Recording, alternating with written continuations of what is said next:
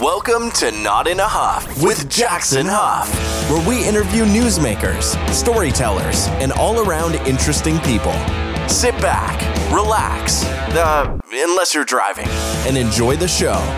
Here's Jackson. Hello. I am Jackson Huff. This is Not in a Huff. Thanks so much for joining me. As always, really appreciate it.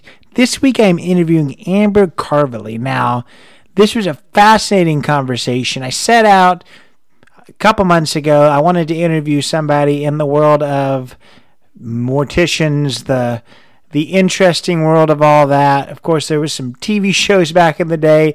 There's some really popular people in that world on TikTok, and there's all kinds of people that are into the macabre, I guess I would say.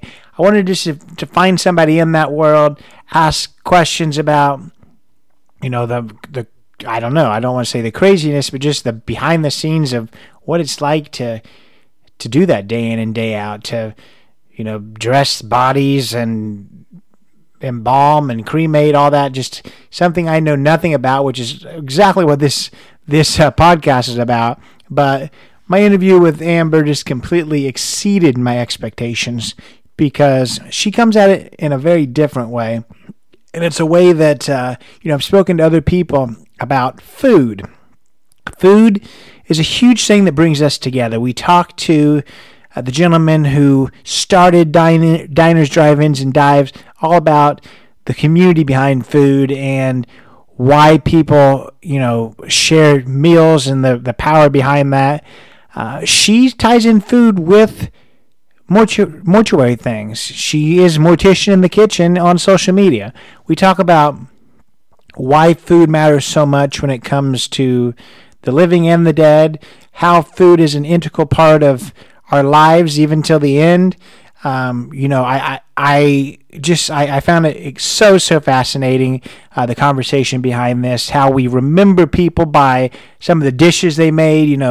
Nobody made steak on the grill like Grandpa Joe, or Aunt Mary's cornbread casserole is the best ever. We get together after a lot of funerals and have a meal together. Some people look forward to that more than the funeral. It depends on who you're celebrating. Sometimes the person who has passed is not a friendly person, and you better go somewhere good if you want people to come. But no, that's kind of a light take on it. But Amber was just amazing when it came to that connection and why food is so important, what funeral food is, what casseroles are, funeral casseroles, and why we remember people so much by the things that they created in life. And we have a real conversation in this about death and about, our fear of that and fear of handling bodies. She says some really powerful things towards the end about, why people are so fearful of that world. I found it so fascinating. I really enjoyed speaking with Miss Carvaly. I think that you'll really enjoy this as well. But we'll catch you at the end of this. Here is my interview with Amber Carvaly. I'm here today with Amber Carvaly. Amber, how are you? Doing well. How are you? Good. I think I said your name right, correct? You did say it right. You did. There we go. If you would, just to get started, just introduce yourself. My name is Amber Carvaly. I hold a license to be a funeral director in the state of California, and I've had that license for over 10 years. And now I run a site called Mortician in the Kitchen because I really love to eat and I really love talking about death. And I was pretty passionate about finding a way to continue to talk about both of those things. And I think that I do it okay. No, I think so too. And those are two very interesting things that people, I don't feel like necessarily sees the connection, but then once I think we talk about it, it's going to be a pretty easy one to bridge those gaps. But the whole profession, I feel like, the whole mortuary science profession, being a funeral home director, being a mortician, all these type of things, I think is a job that a lot of people look at and just think, I'm not sure about all of that. What got you into mortuary science? Did you grow up wanting to be a funeral home director? I feel like maybe the only people that do grow up that way their family has been in that area. I just don't know. Where'd you come from with this whole thing? Yeah, so definitely no one in my family was a funeral director.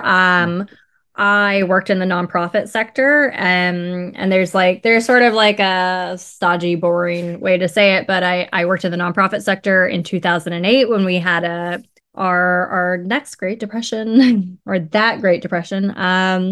I got laid off, and I really wanted to find a job that I felt like had the same values that I worked at this place called the Downtown Women's Center. So I worked with the homeless, or people experiencing homelessness, I think is better to say. My uncle was homeless, and so it meant a lot to me to put a face towards something that people didn't really understand, which, is like a spoiler alert. Why did I get involved with death? Probably for whatever reason it was that I liked that job. So yeah, I was just in a place where I was really lost and I didn't know what to do. And then I was like a weird friend of a friend who was a funeral director. And I thought, oh, maybe that's the thing I should do. And I'm just the type of personality where like when I decide to do something, I just do it. So I'm just like, I was like, I'm going to be a funeral director. Yes. And I just went to mortuaries. I did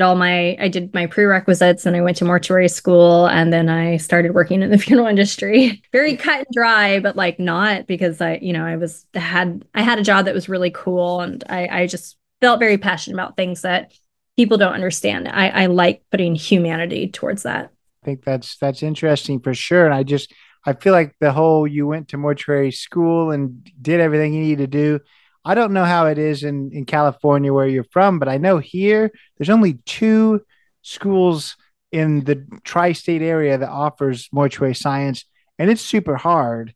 Like I know somebody that actually went there, and one thing that the dean said was, we're more selective than Harvard is. Like it's hard to get into mortuary school around here. So I feel like you're either glossing over, maybe the intensity of it, or in California, it's a whole lot easier than it is in Indiana. Well, there are only two schools in all of California. There's one in Cypress and there's one in like Sacramento. Sorry, American River, because I didn't go to you. I don't. I can't imagine you went there. Yeah, I didn't go to that one. I went to the one in Cyprus. Not hard to get into, but they definitely like weed you out. Like they're not playing around. They are not interested in people that want to play the Addams Family. And look, I say this with all respect to the Addams Family. I loved the Addams Family. I grew up with an original like Chaz Addams book that was my dad's, and I read that when I was little and never even made the connection that Chaz Addams was the creator of the Addams Family. I love the Addams Family, but the funeral industry is really difficult, and they didn't want people that just wanted to like drive a hearse to like go to mortuary school because they thought they're going to play with dead bodies. So was it difficult to get in? Also, my cat might be making a guest appearance. He's creeping over here very quietly. That's all right. The first semester they try to weed you out. Like if you are not serious about this, if you think that this is like a really funny thing where you're going to get to play with dead bodies, they'll fail you. Like they are not messing around. So is it as hard to get into as Harvard? I don't know. Yeah, they do take it really seriously. I think that everyone in mortuary school knows that like there were a lot of kids that think like, oh, it'd be fun to go to mortuary school because it'll be really cool and creepy. And it's just like, guys, this is serious. This is someone's mom. Now that makes sense, and I can kind of imagine the people that you're talking about that maybe they're into more of the creepy crawly type stuff, but don't really know what it takes to do the role. So, and that kind of is a good question. When you were in that role, what are maybe some surprising parts of the job that people wouldn't think of? I mean, this is the answer I always give to this question, and everyone's always really disappointed. But it's paperwork, and not just like, oh, boo, paperwork sucks, but it's just like, no, you don't understand how viscerally angry people get over the death certificate. Like filling in a death certificate, because it's like every single human being knows that like the dead body in the funeral is emotional. No alive human being knows, except for funeral directors, how angry you're going to feel when I ask you these seemingly mundane questions to fill out a death certificate. So it's like the family is angry because they're just like, my mom died. Why are we doing paperwork? And I'm like, look, I also hate paperwork. But the questions are like weird to a family member, not to me, because these are gathered for the health office and they go towards like when you see statistics about like white women from the ages of 23 to 43 that work in let's just say who work at a water bottling facility all seem to die of a certain sort of lead poisoning. They're like, uh-oh, is there something going on at this water filling facility? What's going on? Like the questions that your funeral director asks go to the health office, and the health office uses to go like, there's a correlation between this category of people who all died of cancer when they were in their, not even has to be in their 40s, but during the year of 2002 to 2003. Like, and that's also really difficult to be like, why am I asking these questions? Because your grandma is about to be a statistic. Because it's like, what was your mother's last job? How long did she work there? How long did she live in the county of Los Angeles? And people get really mad. And then they get mad at you again because they need the death certificate to get money from the bank. So it's a real dual parter. It's people get really angry about that. And then they get really angry about getting that piece of paper. The dead body is the easiest part of the entire process. Nothing surprising about the dead body. Sometimes it purges. That's fine. You just wipe it off. But the death certificate has to do with it's just it's a bunch of emotional landmines, and then it's money. And money makes people really angry. Yeah, I can only imagine. Money never makes things easy. That's for sure. So I guess the question that I have too, I mean, how do, because we're going to talk about it in a little bit. At one point you had opened a new funeral home, which I don't feel like is a super common thing that they just pop up. How does that go? I mean, how do you advertise for this? I feel like, everyone that I've known that has passed away, they're like, well, our family's always went to that funeral home or such. I feel like it would be a tough thing just to be like, hey, here's a new one. They're like, oh, let's just try this new funeral home down the corner. They have a coupon. I don't really feel like that's possible. So yes. The shortest answer is Google AdWords. And that's how everything is done now. It's probably a little bit different because I'm in Los Angeles, and Los Angeles is not really full of people that grew up here. So this isn't, their family mortuary isn't in Los Angeles. Their family mortuary is in another state. So I think that the answer is probably different for everybody. I think that if you ask someone and this isn't me like saying like Nebraska is all people that never leave. I'm just saying like Nebraska or I don't know, Tennessee, but probably not Nashville, but like smaller places. I think that the answer really, really changes. But LA is like, I'm from Riverside.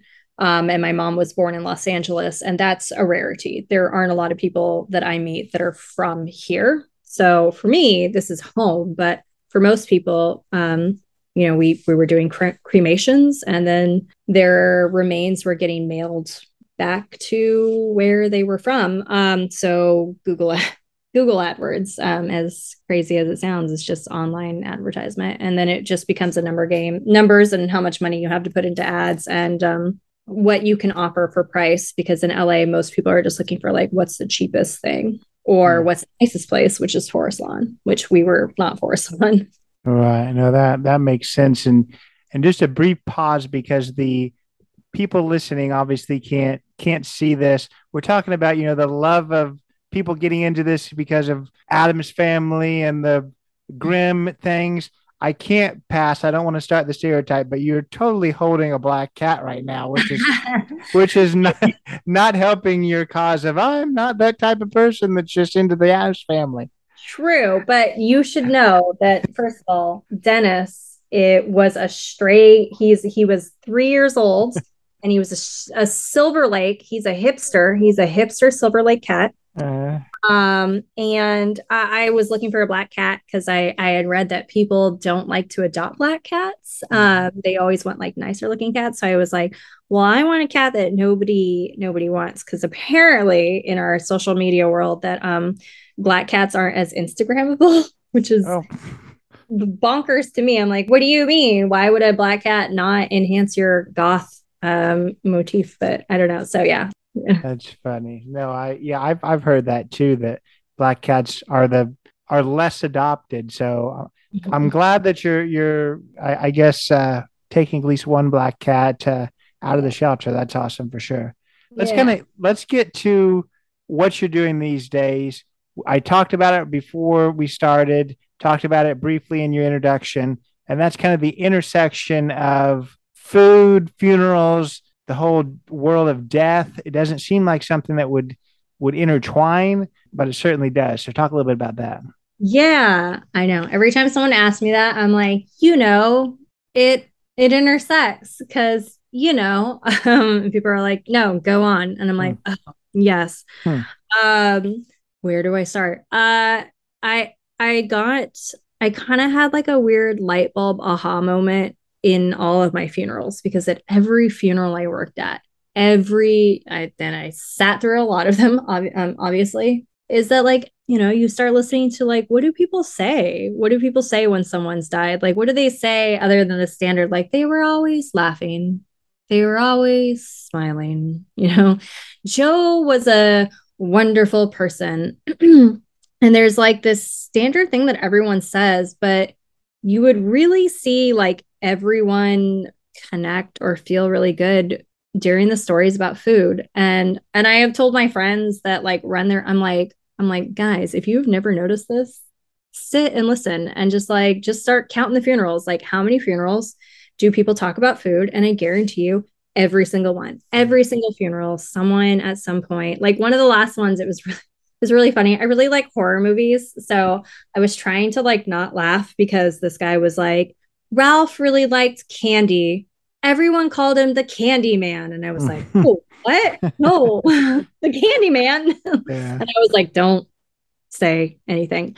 But it was like really sweet because he was like, like he always said candy, and like all the kids would always run up and they'd be like, ah, what do you have? And then like out of his pocket, he'd pull out candy. And then the funeral before that, the wife of the decedent was talking about how their favorite thing to do was to garden.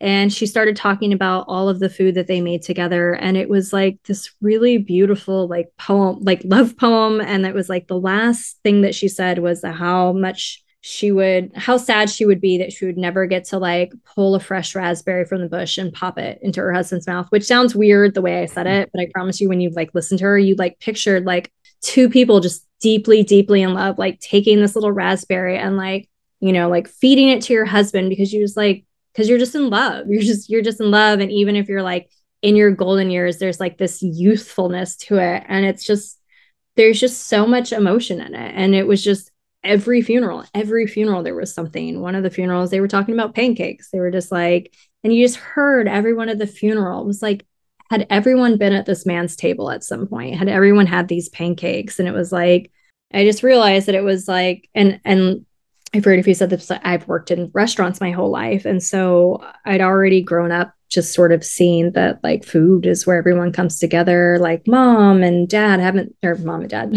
mom and grandma, like we haven't seen each other in a long time. Or I guess you just come together to eat and to talk. And like all of life happens over the dinner table or the breakfast table or the lunch table, or if you're me, the snack table, anything. And I just realized that when people die, like this is how we remember people is with their food. And I just became really enamored and like sort of obsessed with finding every single way to talk about that. Yeah, and I mean, when I was kind of researching about reaching out to you, and then once you agreed to join me, looking at your website, I mean, it does make a lot of sense. Just like what you were saying, that so many people do connect through food. Like I was telling you before we started, I interviewed the creator of Diners, Drives, and Dives on Food Network, and he talked just about the culture behind food and about how food used to be more regionalized and now it's become bigger. But food, sharing a meal is a huge thing, and I just think that something I had never even thought about before, about how food, I mean, it really connects us in all kinds of ways. You talked about something that you put on your website, is that food is a part of everything. It keeps us alive, and in excess, it kills us. So I think it's such an interesting concept just around food. Talk about how you're kind of obviously the light bulb came on with you, and then you kind of saw those connections. But talk about what you've been doing with that connection now. Yeah, it's so weird because I've been working on like Mortician in the kitchen for probably the last it has to have been at least the last 3 years. And I'm sure you can maybe relate as someone who's like you're developing something you're really passionate about and you love it and you're just like, I know that I have this thing, but it's really hard to put it into words. And it's really hard when your whole pitch is like food, it's the thing you do when you don't have words. And then I'm like, dang it. Okay. How do I describe the thing that has no words, but with words? And so I've just been like kind of trying to be more open to, in some ways, like just letting I sound so silly when I say it, but like letting life take me wherever it needs to be. So I try not to plan too far in advance. I try to be like, just think about a topic or think about something or think of an idea and just work with that one thing and then go from there. So one of the things that I've been working on is I call it my like Sunday obits and eats, which is a little bit inspired by my dad, because my dad, when I was little, would always a very vivid memory of, again, sitting at the table, I'll say the food table, because you have breakfast, lunch, and dinner at that same table in our house. My dad would like open up the newspaper and he would just read the obituaries.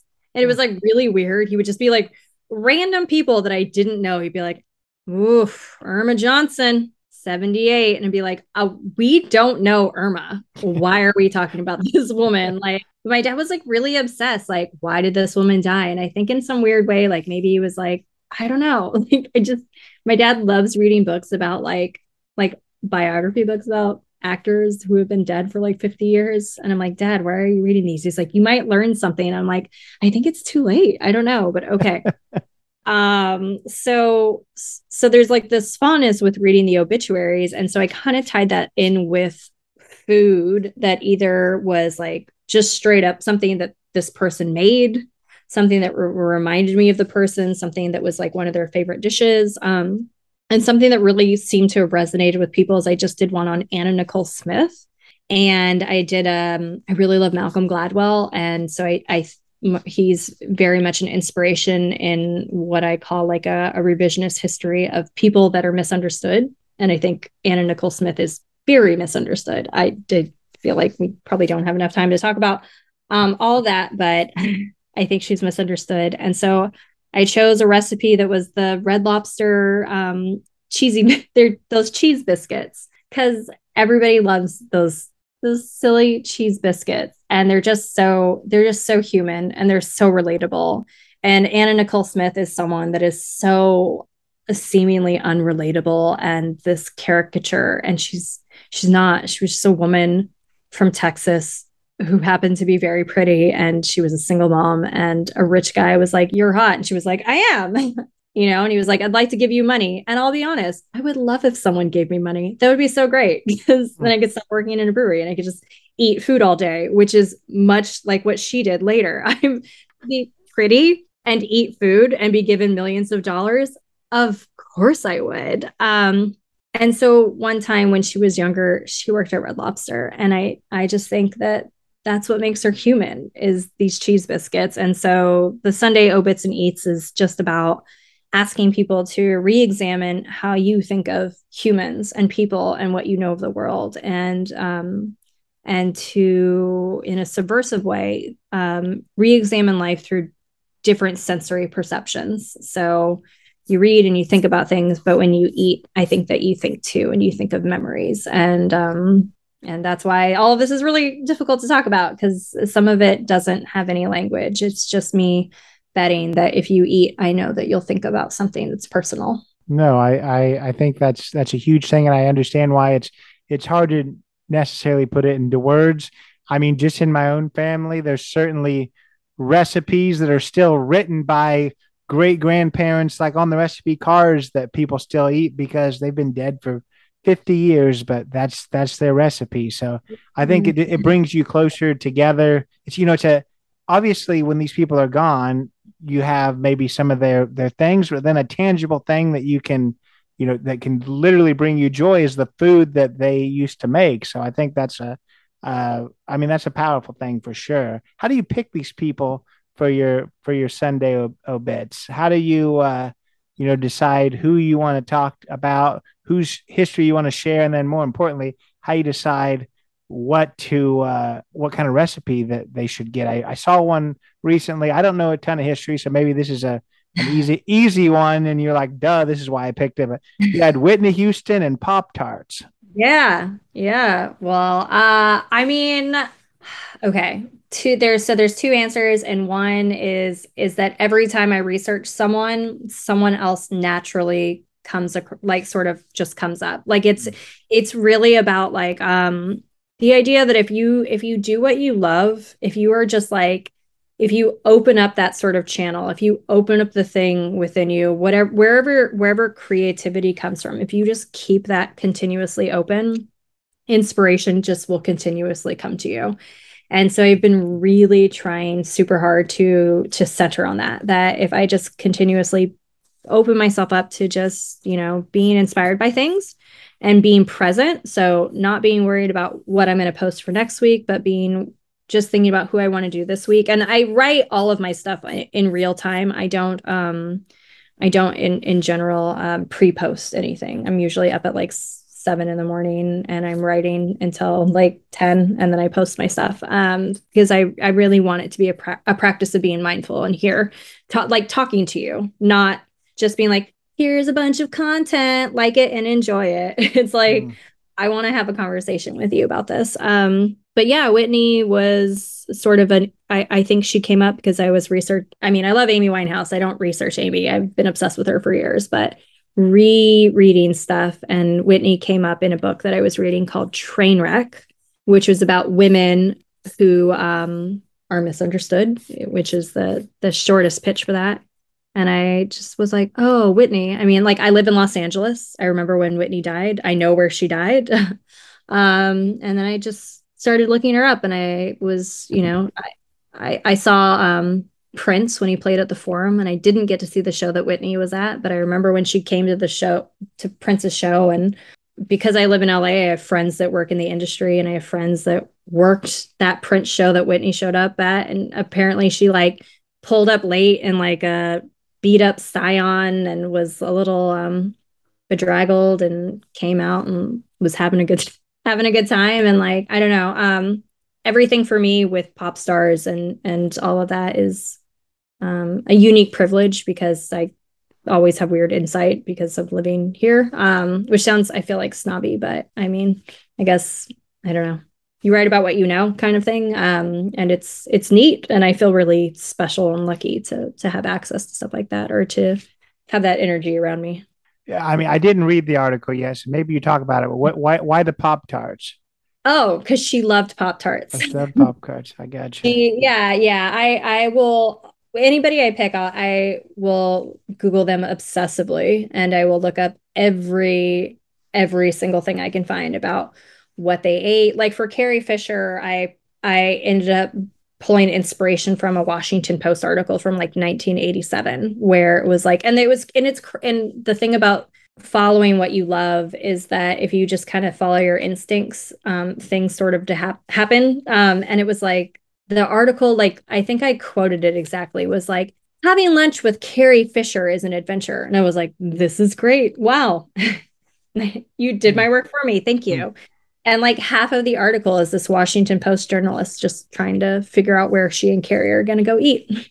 And so I did like a burrito recipe because Carrie apparently really liked Mexican food. So gotcha. That makes sense. We talked about how food reminds us of people and, sharing recipes, and Grandpa Joe made the best breakfast food or something like that. But talk more specifically about, the other genre of food in the death world, and that's funeral food. Talk a little bit about that. yeah, it's funny because funeral food was the original reason that I started this site. I was like, because there's funeral food, and then I realized that it was like it was kind of limited, and not in a terrible way, but that funeral food really was just more of a like, what do people make when someone dies that's cheap and easy and feeds a lot of people? And so I like kind of quickly ran out of stuff because there's like halva, which is like a type of sweetbread, and koliva, which is also another type of like sweetbread. And there are like, if you're like, you'll see this repeated over and over. And my family is Jewish. And so I don't know, maybe another Jewish person will be like, no, it's true. But like every time people write about like Judaism, they're like, there's always like bagels and eggs and lentils because for Jewish people, they like the circularness. And I was like, I don't know. I think it's just because bagels are easy to bring to the reception, but maybe I'm wrong. And then how do I got really uncomfortable. I didn't want to write about other cultures with any sort of I'm an expert on Taiwanese funerals. I was like, look, I am white and I'm very white, and I can pretend that I am Irish and Greek, and that's fine, but I've never been to Greece. I've never been to Ireland. And other than having a Guinness, I don't know a lot about my history. Like, I'm just like an American. And I really wanted to just be authentic and truthful, which is probably why I lean towards Los Angeles based stuff, because Los Angeles is my home. And so I wanted to do more about funeral food from around the world, but I really, really want to be respectful. I have a lot of problems with people talking about things that are, for likes or for shock value or for clickbait, or to post something that goes like, ooh, look at this crazy thing that they eat in this other country. And I just didn't even want to get near it. Yeah, well, I feel like it just depends on how you present it. If it is, oh my gosh, look at this weird thing they do, or Yeah. I'm an expert, but I feel like if you present it in a way that tries to bring light to something you didn't know too much about beforehand, or something that you think is interesting, then I feel like people like to, even other cultures love when someone tries to understand them and immerse themselves in it, not have all the answers. But I feel like you could do it in a respectful way if that's something you decide you want to do. It is. You know what my hope is that I thought a lot about it, and I thought a lot about how I hope that I could just keep doing this. Like, I'm a funeral director, and I will be a funeral director until the day I die. And so I kind of just stopped thinking about this as a thing that I just wanted to like post. I didn't want to just like post a bunch of content about. I love this so much. I just want to keep doing it. And so I guess, to me, I thought I would love to do the stuff that I really, really know, the stuff that I'm passionate about, the stuff that like I hope that when I talk about it, other people really feel and connect to what I know. And I really hope that one day it would lead me to people that would know people, rather than sources or books, that would know about the things that I want to know about, so that I can have a conversation, so that someone, a human who's like lived it and breathed it, can tell me about it. So I think in a way I've like saved a lot of like things that are like around the world that I want to know more about, or that I do know about but I don't feel like comfortable talking about so much, if that makes sense.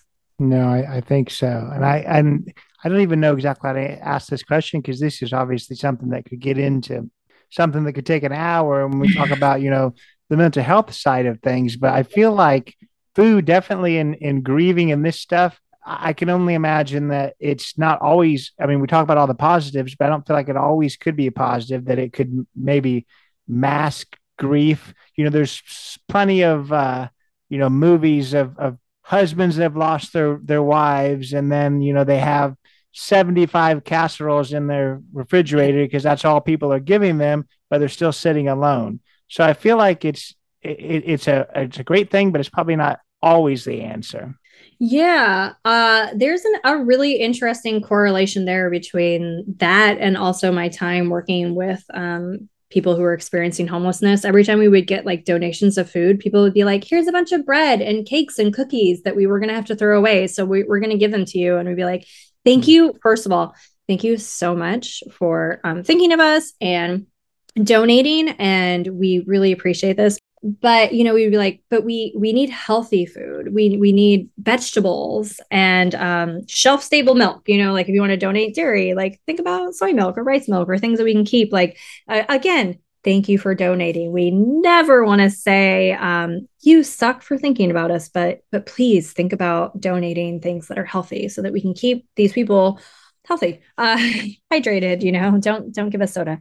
And yeah, I think that that's something to think too with your friends who are grieving is, I suggest a lot actually for someone that is just like, here's how to make food. I always go like, maybe think about bringing paper towels or toilet paper or dry goods or like all these other things. Cause yeah, they're going to get a bunch of casseroles. I am vegan, but that doesn't mean that I eat healthy all the time. As I like to remind people, Oreos are vegan. And if you only lived on Oreos, life would be amazing, but you would be very sick. In the funeral world, I feel like obviously there's a lot of it's a serious world and there's a lot of grief from the people who you serve and there's a heaviness to it.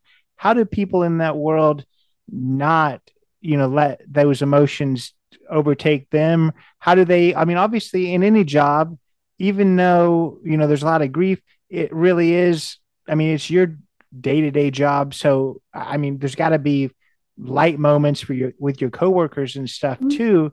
I just wonder how people navigate that and how that works. That is a very good question. And I'm like, again, I always have two answers for everything. I think that a lot of people in the funeral industry navigate the really sort of overall sadness of it with humor. And my second answer is sometimes it's very inappropriate humor. And you're just like, I think that perhaps it's time for you to get a new job. I think that you're done with this industry. You see a lot of people become very jaded. There is a weird gatekeeping and a lot of ego where I think that people that work in the funeral industry feel that they are or have achieved something that a lot of people can't do. And a lot of the way that I feel is that I think that all of us can do this. And I think that if we address the way we discuss death with society, that there would be no more gatekeeping and there would be no more like, look, some people are accountants, some people are psychiatrists, some people are doctors. I don't think that death is that way. I think that death is like, there are only two things in life that are certain, death and taxes, like that kind of thing. And like everybody has to do their taxes and you have an accountant, I understand, or a tax person. But you still have to get all your paperwork together and do it and be a responsible person. And I hate doing my taxes. It stresses me out, but I get it done every year. And I think that death should be that way. And I have a lot of issues with a lot of the people in the funeral industry. Not all of them, because I have a lot of wonderful, wonderful friends who I have made friends with in mortuary school, who are out there doing great things, funeral directors I've met along the way.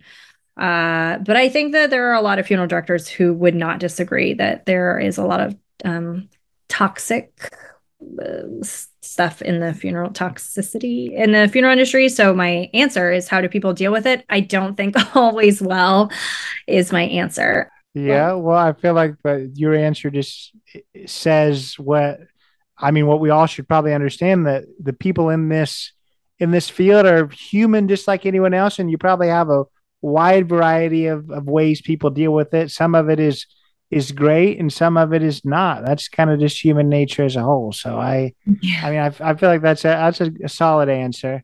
You talked about the good and the bad. Something that a lot of people can say, I'm sure is good, is one thing you talked about, working for a brewery.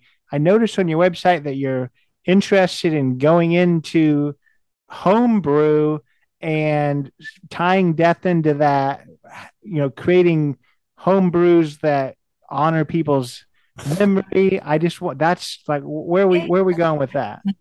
All right. So to understand that, I should say that the funeral home that I ran before was, our whole mantra was bringing death back home and getting people to be more hands-on with the body. And so my whole thing, and even really working at the Downtown Women's Center when I worked with the homeless, I worked in the volunteer department as a paid position.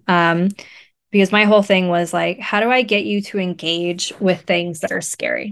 That's everything. How do I get you to engage with something that is scary? And the homeless people The homeless are scary to people, and death is scary. And so I used to help people dress their family members. So when I have one of my favorite memories, not favorite because this boy died, but he was the baby of the family. He was about 25. His mother and I were going to shroud him together. And I could tell that his friends didn't want to leave the service when the service was done. And I could tell that his mom might have been open to some emotional support. So I pulled her aside and I asked how she would feel if his friends stayed to address him. And she wanted that. And I knew that his friends would want to. So instead of just me and this boy's mother shrouding him and dressing him for his service, we did it with his friends that he had known since he was 5 years old. And it was a beautiful, beautiful time. And when we buried him, I buried him with his brothers. And the funeral director there was like, oh, they're not supposed to like fill in the whole grave. And I was like, well, you can take their shovels from their hands because I'm not going to. If his brothers want to fill in his grave, they can do that. And the common link is that I am very into the fact that I think that, again, I think that we focus a lot on what we say and we forget a lot about unspoken language. And beer, I swear it's all coming home. It's almost there. Beer is one of the first things that we did. Beer was something that kept us alive when water was unsafe to drink. We drank beer. Children drank beer. Beer was food. Beer was money. Beer was calories. Beer played a really important part in civilization. And as a women's studies major, which I can't believe it's taken me so long to mention, beer was something that women used to do, and death was something that women used to do. So again, when I say like it's hard to describe what I do because it has so many facets. Brewing beer is a way for people to use their hands. It's a way for the family to come together. It's a way for us to connect to who we used to be in the most primal way. It takes us all the way back to the very beginning of who we were. And it also is a marking or passage of time. It's starting the beer, it's coming together, it's waiting for the fermentation, it's waiting for the yeast to drop out, it's putting hops in it, it's waiting for the yeast to sort of devour and change the beer, much in the way that death devours and changes us. And when the beer is done and we're dead, then you can celebrate the life with the beer that is sort of chemically taken the same sort of process that our living and now dead body has taken. And then you can drink and then, to just put it bluntly, get drunk. So is it more, is this idea more just bringing people together, that are grieving and to create this home brew? It is whatever you want it to be. So one, the very nature of the question asks you to think about the person. You just start thinking about all of the times that you're just like, what did my dad, well, okay, wait, what did my dad drink? What did he drink? Well, what did I, and there's an exercise in that alone, is that you're going through your memories and you're thinking about it and you're being really present right now and you're just thinking about this person. But the idea of the beer is more that like, it's a process that punctuates time. So if someone gets put on hospice, usually it means they have like a year to 6 months to live. Beer really takes about 4 weeks, but it's a really great thing that I could see teaching people how to do that would keeps you checking in with time and keeps you present. And like my goal ultimately is to keep you present. Like I said earlier, like how do I pick like what I want to write about? I stopped thinking about what I want to write about 6 months ago, and 6 months from now, I'm sorry. And I just think about like, what do I want to write today? What do I want to write next week? And beer is a lot like that. Like what's going on today? Beer is alive and it's actively fermenting the entire time. And so every day you're not super worried about what the beer is going to be doing next week. You're worried about what's going on right now. And I think it's a really interesting activity that could keep families present that I could teach you to do with your own home with like a couple of pots, essentially. I gotcha. That makes sense. Last thing I want to ask you when it comes to this whole world, something you said a little bit ago that I do think would be extremely foreign to people. And that was kind of the mission of the last place you worked, and still some of the things that you do, and that is get people more hands-on with the body. I feel like that is that may be a bridge too far to most people. So what are we talking about there? Yeah. It sounds like it would be crazy and wild. It's totally not. I think that, again, being hands-on and being an active participant in the funeral process, if you're Jewish or if you're Muslim, or honestly, even if you're Mormon, not a crazy thing. It's all super, very normal for them.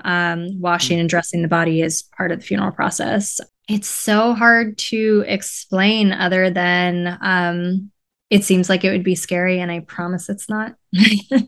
I have tricks. I have a thing that I learned from my friend who's German, or is German, lives in Germany, and her dad is a funeral director.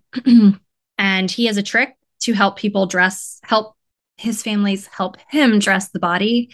And it's like a classic misdirection sort of thing. And he goes, "Tell me, what did you bring for your mother? What are those? Oh, the socks. Help me get the socks." And then the person will grab the socks, and he'll pretend to struggle putting the socks on the body. He'll be like, these socks, these socks, they're thwarting me again. And then the family member will be like, "Here, let me help you." And the idea is that it seems really scary, and it's not. And then once you do it, you feel how natural it is. And he would find that family members would start helping by putting socks on, and then they would be into helping dress the rest of the body. And my only other thing is that people take care of their loved ones when they're sick and they're dying. And my question to you is, what is the difference between the moment before their last breath and the moment after it?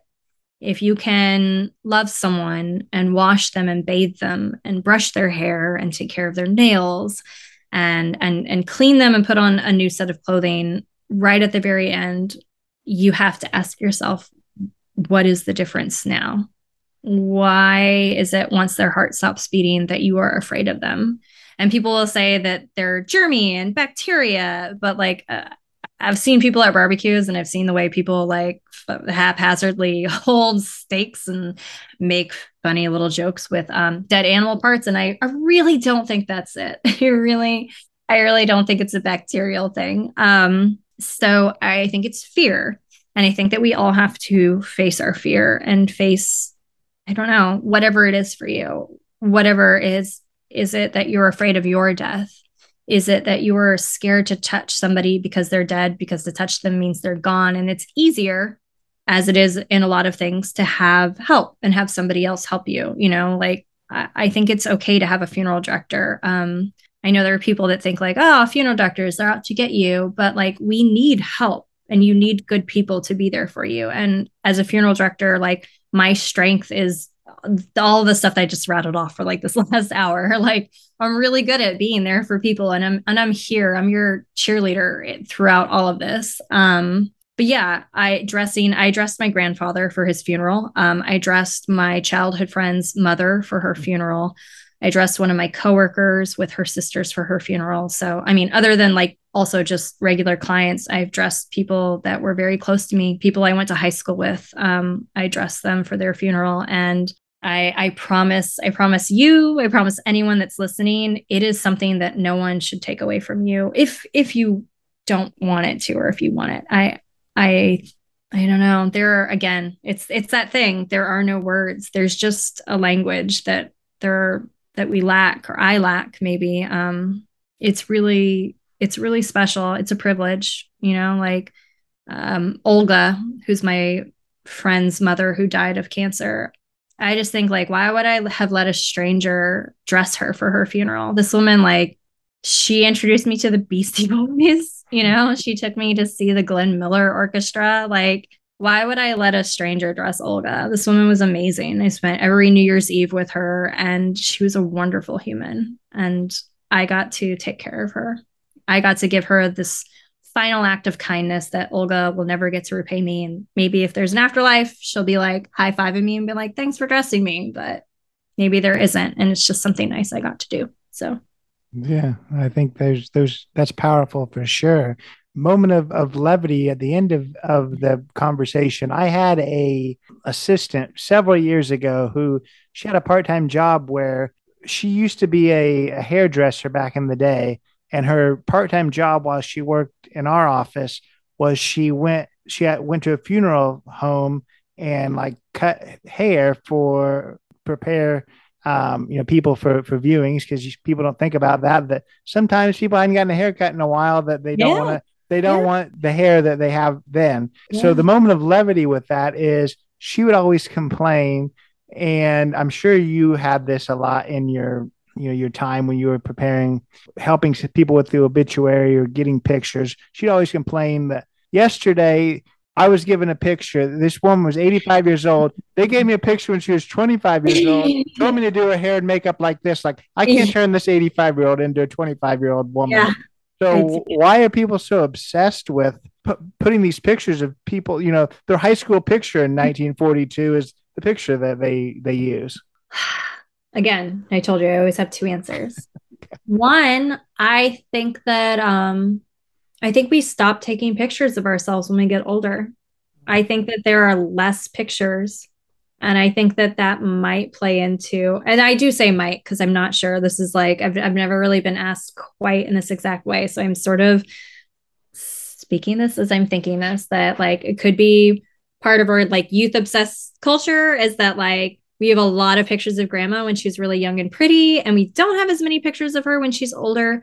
But I think also it's like, this is how we want to remember her. We don't want to remember, and I'm not saying that, again, no shoulds. I'm not saying like we don't want to remember grandma when she was 80, but it's just like, look how beautiful she was. Look how beautiful. Like, this is how I want people, like, I want you to remember that this is how my grandmother was this smoking hot lady. She was in her 30s. I am not saying 20s because I am in my 30s. She was a smoking hot lady in her 30s, and she had this great hair. And I'm really into makeup and beauty, even though right now I am wearing none. But I used to be a makeup artist also, just to throw that into the mix of all the things that I used to do. I really respect ritual. If you can't tell that, the beer, it's a ritual. The cooking, it's a ritual. The makeup, it's a ritual. But yeah, I think it's a subconscious thing, because I have seen that. I have one of my favorite stories about doing this woman's hair. And it was when I worked at Forest Lawn, and I was like, this woman has not changed her hair since 1952, and it's amazing. And I do not want to be responsible for messing it up. And I brought hairspray and combs down, and I beat her daughters to the punch. I said, your mother had the most beautiful hair I've ever seen, and I cannot do it justice. Will you help me? And it was like, it was such an aha moment where her daughters were like, oh, yes. And then I just had this amazing conversation with her daughters where they were telling me how great their mom was and all the things that she'd done for the community in Los Angeles. But yes, I think that we get those pictures because that's how they remember their mom. Is like, these girls didn't remember their mom as an 82-year-old woman. They remembered someone who looked like me. I don't have children, but when I think about my mom right now, if I were my mother, I would have 3 children. I'd be crazy. Things would not be this quiet in this conversation. But this, who you and I are right now, this is how our children would remember us. So, yeah, no, I get that. And I mean, if the person who has now, is deceased, that's the picture they want, more power to them. Rock it out with what you wanted to look like, what you want people to remember you by. But I always look at it the other way of that's what, the kids pick.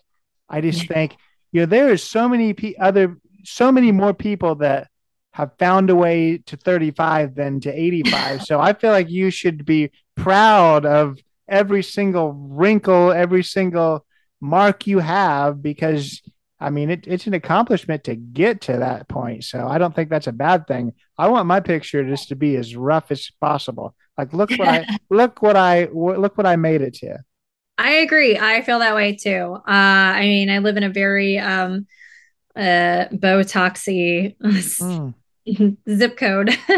But I think that I'm just like, I know I'm gonna get old, and like I'm gonna get old, and I'm gonna eat, and bullocks to all of you guys. This is happening, and I'm not wasting my money on this.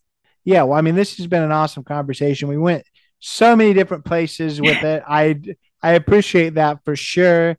Tell people how they can find you and the things that you do with the Mortician, the kitchen. Anything else you want to plug, please do so. Yeah. You can find me at Mortician in the Kitchen on Instagram or morticianinthekitchen.com. And I'm actually getting ready to start my own podcast and I'm so excited. So I might have to hit you up for some advice, but it is I really like puns, so don't groan, but you can groan because it's fine. But it's called Death Positive, but spelled PAW because it's about animals. Mm-hmm. And because I'm just like, how do I connect all the things? So it'll just be like a 4 or 5 interviews with some people that I've really wanted to talk to because I'm really obsessed with talking to other people about their stuff, but just about animal death care. So I'm super into that. Well, I think that's, I mean, two things. I want you to keep plugging, but two things. I think that's huge because they say no one ever forgets their first dog, the first cat. So I feel like that's a huge thing. And the second thing, did you really say I'm going to groan about puns? Have you heard what this podcast is called? It's called Not in a Huff with Jackson Huff. I know. I love it. I love it. So I'm all about the puns too. So go for it.